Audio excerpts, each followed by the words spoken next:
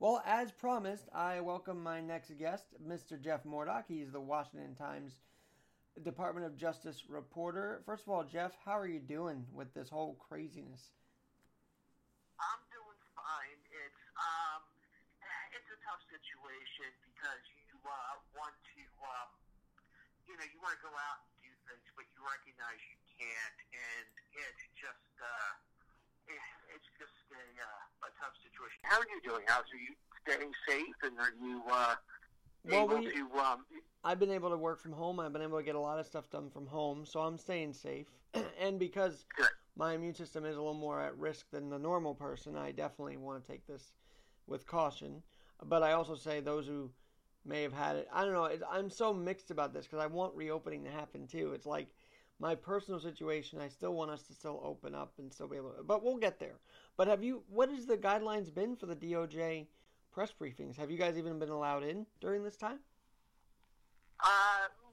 No, and I haven't been able to go to certain places. Like the Justice Department at the beginning, I know there was at least one attorney who had COVID-19, and they were kind of cleaning, so I kind of stayed out of the press room from there for a little bit. The Capitol, there wasn't much going on because lawmakers were all working from home. So, I kind of been forced to work from home because all the places I usually go, the courthouse, the Justice Department, the Capitol, etc., have all been closed. So how have you been able to cover it? Are you watching the TV, I guess, or how are they doing a call-in thing to the Attorney General? They're doing call-ins, like, for example, Bill Barr's press conference yesterday, which is what we'll talk about in a few minutes. He did that over the Justice Department. He did it as a live stream and then took call-in questions from reporters instead of, us all huddling on the 7th floor conference room of the Department of Justice and, him calling on us by raising our hands and stuff like that. So it was kind of interesting. I wanted to, when it was my turn to call in, begin my question with first time, long time, but I didn't know anybody would get the joke. So. Oh, you are a radio guy at heart, I guess, huh? I grew up listening to radio, so yeah. That's pretty awesome.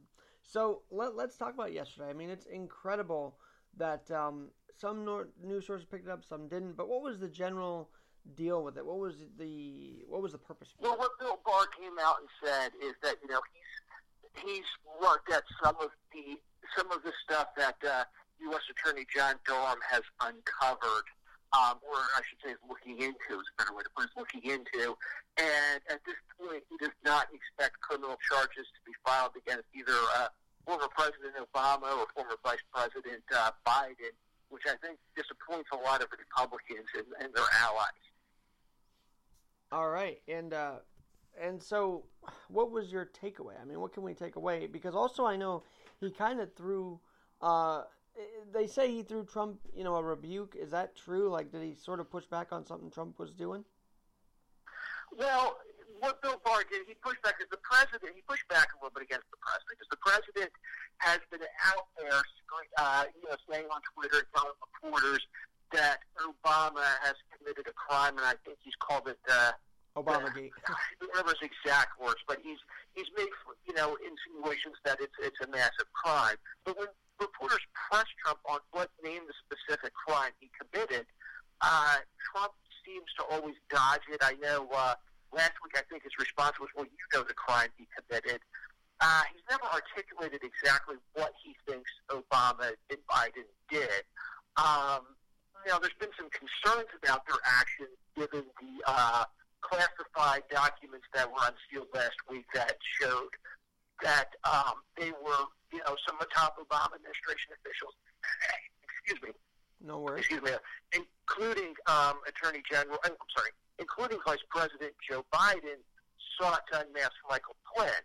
But we also don't know if they got the information about Michael Flynn.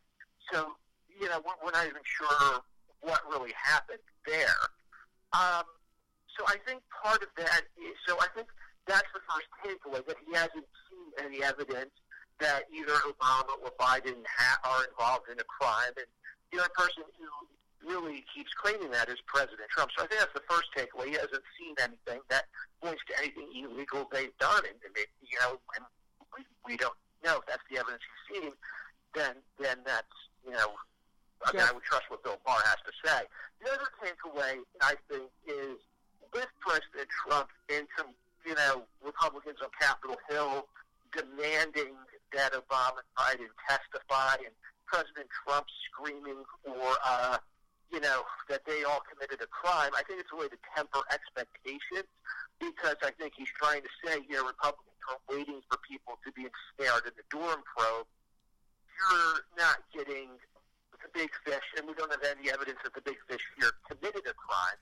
I think, he's tempering expectations. But that doesn't mean people won't be in trouble. There are still some candidates out there who could be looked at for criminal prosecution. And I think he just wants to temper expectations that if there are criminal charges brought, it's not going to be anybody, it may not be as high level as people want. And the other thing I think to take away is the powers of the president are pretty expansive. And, they've protected Trump enough in his time where, people have raised allegations of wrongdoing, and he has kind of hid behind the expansive powers of the presidency. And I don't see why those same powers, and I'm saying, and of course this is a big if there's any wrongdoing on the part of President Obama or Vice President Biden, why they also would not be protected under the expansive powers of the president. But again, I want to emphasize that is only if, we have some solid evidence of wrongdoing, which we don't right now anyway. Jeff, are you glad that Barr... By the way, you were bringing up Huber. Has there been any update on that as well? On Huber? Oh, that John Huber has ended. That John Huber's probe was just a massive probe. I'm not exactly sure. Nobody seems to be sure why that never resulted in anything. I guess at the end of the day, it was just a desperate plea by Jeff Sessions to try to mollify Republicans on the Hill who wanted the investigation. And he replaced him with Durham. It's almost the same thing as, changing a relief pitcher who's just getting shelved and bringing in a new guy, which is kind of what Bill Barr did with John Durham. Now, through the John Durham probe, there's quite a bit going on. We know that, he's going full throttle. We know he's looking at about people seeking to unmask Michael Flynn. We know he's looking at some of the wrongdoing in the Carter Page FISA. So there's a lot of stuff he's looking at, and by all accounts, that investigation is moving fast and furious at full speed ahead. Jeff, I've got to ask you this, though. Taking sort of the reporter hat off for a minute, how relieved are you as basically an American citizen that our Attorney General is not buying into what Trump's tweeting, that he's not going along with it, so to say, that he's still keeping an even ground at the State Department, which I think, at the Justice Department, which I think we need right now? Well, I think what's interesting is, one of the things is he really made it clear he doesn't want the Justice Department to be weaponized here with this election coming up. And there's a Justice Department guideline about bringing criminal charges against politicians or people involved in politics with an election looming. I forget the exact number of days, but I think it's 90 days before an election. Really can't bring politically charged criminal charges against anybody. I believe it's 90 days. And we are starting to approach that deadline. The deadline's coming up pretty quickly. So I think it shows that if there are criminal charges filed, and if it goes for anybody, we're going to see it against people who aren't going to have an impact on the 2020 presidential election, which automatically would rule out somebody like Obama, Biden, people like that. It would be people who aren't up for anything or running for anything or really weighing in that much beyond maybe commentary on cable news about the election. Jeff, this kind of has taken away from the important stuff the DOJ was doing to combat hate crimes during this pandemic. I mean, we've seen Asian Americans be targeted. We've still seen anti-Semitism during this. So what has the DOJ done to, prosecute and really punish hate crimes during the pandemic? Honestly, I mean, they haven't done that much. And some Democrats have really complained. They sent a letter to Barr. They sent a letter to Eric Trubant, who heads up the Justice Department Civil Rights Division. They have not seen all that much action from the Justice Department on hate crimes against Asians because of the coronavirus. And it's interesting because the Justice Department has been just on top of coronavirus fraud, coronavirus wrongdoing, people hoarding PPEs, for example. The Justice Department is really mobilized, but against coronavirus, but we don't see a lot in the hate crime field that I would expect we would be seeing right now. Jeff, I got to ask you about this because Josh Hawley, someone who actually said we need to investigate the Obama administration on Fox News, also wrote a letter to Bill Barr along with other senators about the meat packing. Was there any update on that? Because I know they were looking out for the meat packers. No, I mean, I think Senator Hawley had sent his letter pretty recently. I think he sent it at the end of last week. So, usually these things take a little bit, and there's a lot going on. There's a lot of senators sending Bill Barr a lot of letters. I talked about the Democrats sending the letters about hate crimes against Asians. Democrats have also sent a lot of letters getting more information about federal custody. One of the things they're asking about is coronavirus, what the U.S. Marshal Service is doing to protect federal inmates, federal detainees when they're in their custody. And, most detainees aren't even in the U.S. Marshal's custody that long. So, Bill Barr's letters from politicians right now, all with their own time to bag.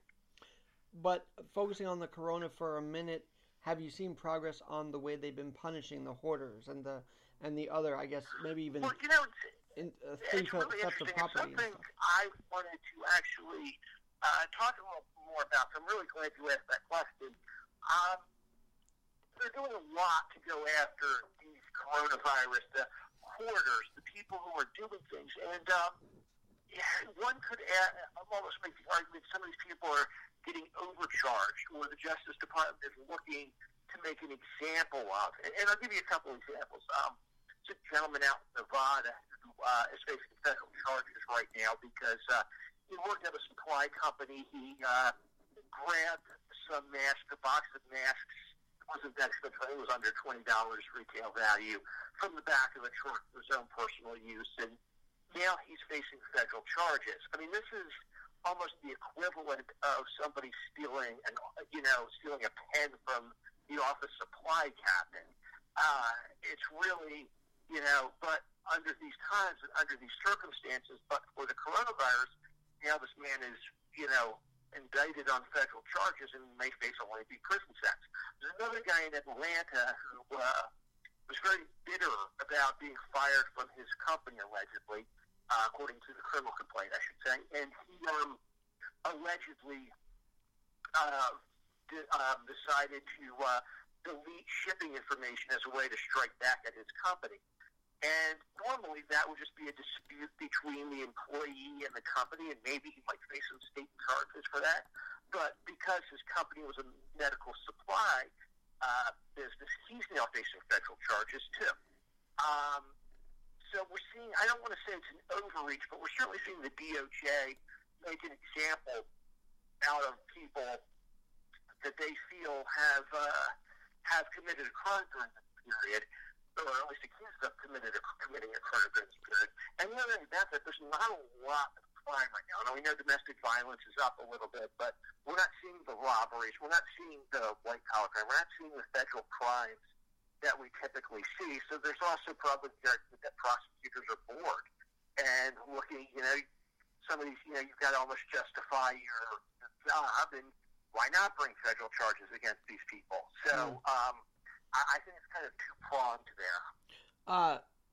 As far as the hoarding goes, we in Brooklyn had someone who was arrested in Brooklyn. I don't know if they had a say in that decision as well, where there was a hoarder in Brooklyn. Did the DOJ get involved with that? Yes, the DOJ has been doing all this. Yes, and if I recall correctly, he was the gentleman in Brooklyn. He was allegedly hoarding, and then selling them at inflated prices, if I recall correctly. Yes. That case. But yes, all the coronavirus, I mean, they're all bringing these cases. And the Justice Department has even said if you have coronavirus and you cough on somebody, you could be facing a bioweapons charge, which is really only used to prosecute terrorists, that you may be prosecuted under a terrorist statute if you're doing it. So you really see the Justice Department's really, really set to try to go above and beyond here to try and keep law and order during the pandemic. Jeff, does it bother you that they aren't doing anything about the hate crimes? I mean, it kind of bothers me now that you mention it. It's something that the Justice Department should prioritize. There's no question about it. The Justice Department's stretched a little thin right now because I am sure you have lawyers who are, hampered because they're working from home. I mean, I have found working from home is like working with one hand tied behind your back.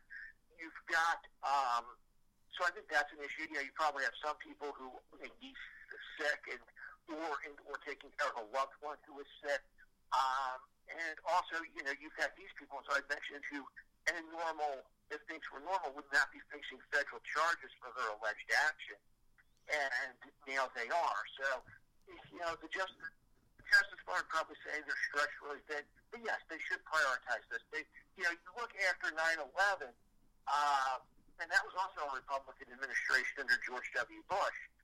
That Justice Department really prioritized, with a lot of other things going on in the crazy period after 9/11, but they really prioritized hate crimes against Muslims, and they really set out to make an example of those people. So it is a little curious with that playbook already in place from 9/11, why we're not seeing as much with the hate crimes against Asian Americans that we should see from the Justice Department right now. By the way, I completely cannot let this interview go by without asking you about the dismissal of Flynn, because that was one of the first big DOJ news bits in the last couple of weeks. And when you say stretched thin, go for it. Sorry. Before I answer your question on Flynn, I just want to say one more thing about hate crimes against Asian Americans. Is even to my point about, the Justice Department would say they're stretched a little thin right now. They did bring hate crime charges last week against a Missouri man who set fire to a Muslim prayer center. So the civil rights unit is certainly bringing hate crime charges right now. There's certainly no shortage of hate crimes. So it is a little curious that if they're taking that they're not, we're not seeing the big indictments for hate crimes against Asians. Hopefully in due time. Yes, I totally agree. Now, I'm sorry, to answer your question again about Flynn. It'll be real interesting to see what happens with General Flynn here. Judge Sullivan, who is the federal judge, seems very resistant to dropping the charges. He's appointed a federal judge who used to investigate the mob. To look into the Justice Department's argument and possibly consider if Flynn committed perjury or should be held in contempt for withdrawing his guilty plea. I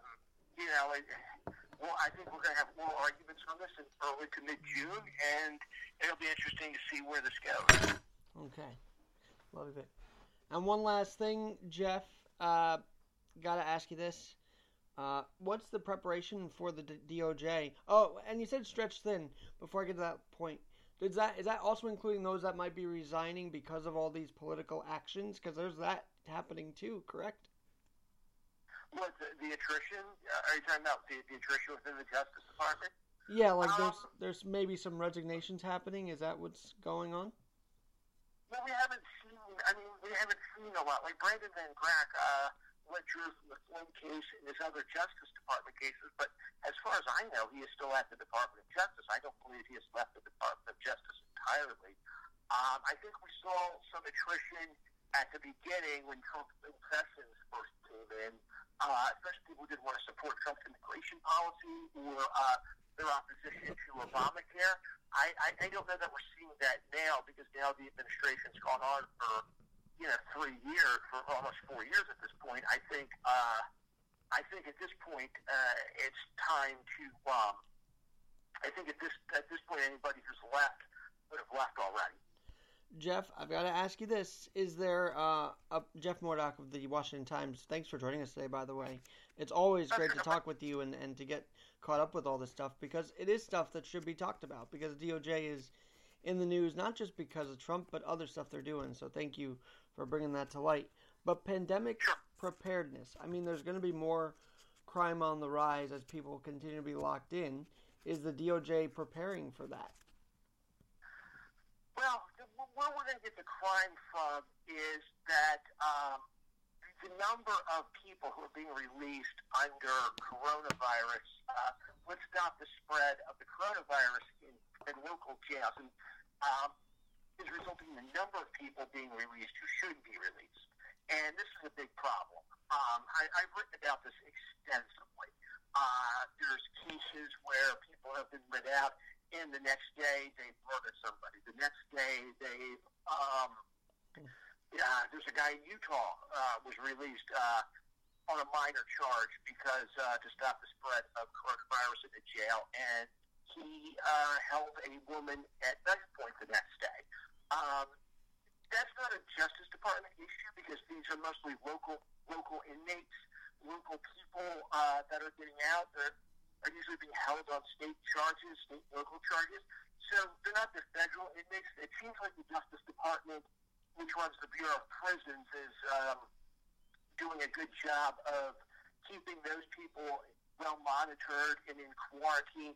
It's the local jails. And one of the things that I've also written about is these local municipalities, and we're seeing this in West Virginia, we're seeing this in Chicago, we're seeing this in Cincinnati. New York City has it. I mean, there's such an issue in New York where we're releasing people, and the mayor finds it unconscionable they're committing crimes. How does he find that unconscionable? It's going to happen. Yeah, exactly. And there's people being let out who should not be. I'll give you the best example is, there was a homeless HIV convicted rapist who had raped a University of Cincinnati student, served his decade in jail on the rape charge, got out, homeless, HIV positive, was washing himself. He didn't have a place to go. He was basically washing himself in the bathroom of a local grocery store, and was picked up on a trespassing charge.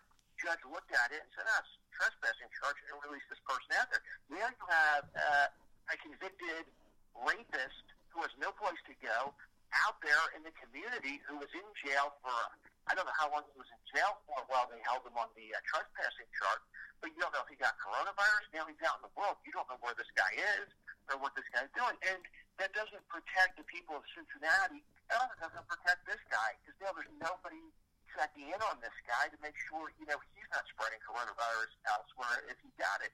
But that's a real problem, because these communities are also really shielding. It's really hard to find out who is being released and why. I'll give you examples. In West Virginia, it's become an issue in the governor's race, so much so that Governor Jim Justice, his opponent, had to do a FOIA request just to find out who was being released from West Virginia state prisons. Jeff, now you mentioned Virginia, that whole area, West Virginia, Virginia did do something amazing. They allowed a gathering of 10, just 10 for churches. And churches is another topic that the DOJ has been talking about, trying to keep religious freedom during freedom of religion during this. Have they done a good job of that? Yeah, they brought the lawsuits. That's really all the Justice Department can do. They've prioritized it, which is really all the Justice Department can do. And and again, that goes back to my point about why they're not going, about where their priorities lie, and why we haven't seen them pursue hate crimes against Asian Americans, because this is another issue. And so far, these things are meandering through the federal court. They take time. Whether or not we're successful or not, we'll know in a little bit. But I think the mere fact that the Justice Department is weighing in, the Justice Department is siding with these churches, sends a pretty powerful message. And that's clearly what Bill Barr's trying to do here, send a powerful message. Jeff, what's your final message today as we wrap up this conversation? And, of course, we'll have you back. But what's your message today for people that are kind of worried law and order may go out of control here during this lockdown? Well, I think if you just, I think there's things you can do to stay safe. just practice common sense. I also believe that we're starting to get to the tail end of the pandemic here, and hopefully we'll start to see things go back to normal, and we'll start to ease back in, and things will start to get back to normal. Some of these things that we're concerned about will sort of become moot. At least that is my hope. Let us hope. Jeff, thanks so much for joining, and we will talk to you soon. Jeff Mordock, Washington Times. I know we both miss sports dearly, so at least there's other stuff distracting us, right? Yeah, exactly. Although I really miss baseball. I feel bad. My Nationals, I've never seen a team win a World Series and then just completely get no attention for it whatsoever, because they win the World Series, and then there's the Astros cheating scandal that happened. So everybody in the sports media is all focused on what happened with the Astros. Then the coronavirus hit, so Nationals don't even get to have their ceremony where the players get the ring and they ring the World Championship banner and all of that. It's it's kind of, I feel bad for my favorite team. Let me tell you, I love that ballpark, and actually, with the Nationals, they're a great group of guys. Like, they're not. The Astros never rubbed me the right way. Like, they always seemed like they were a bit more hot doggish on that side. Nationals are very calm, cool, and collected. And they're led by Soto, right? So Soto's been an incredible force in that lineup at just 21, 22 years old. It's amazing. He is going to be what Bryce Harper was supposed to be.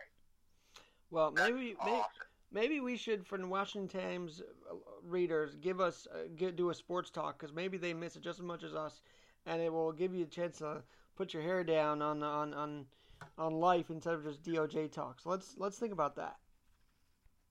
Sure, that sounds great. Jeff, thanks for joining. I'm Alex Garrett. We'll talk to you soon.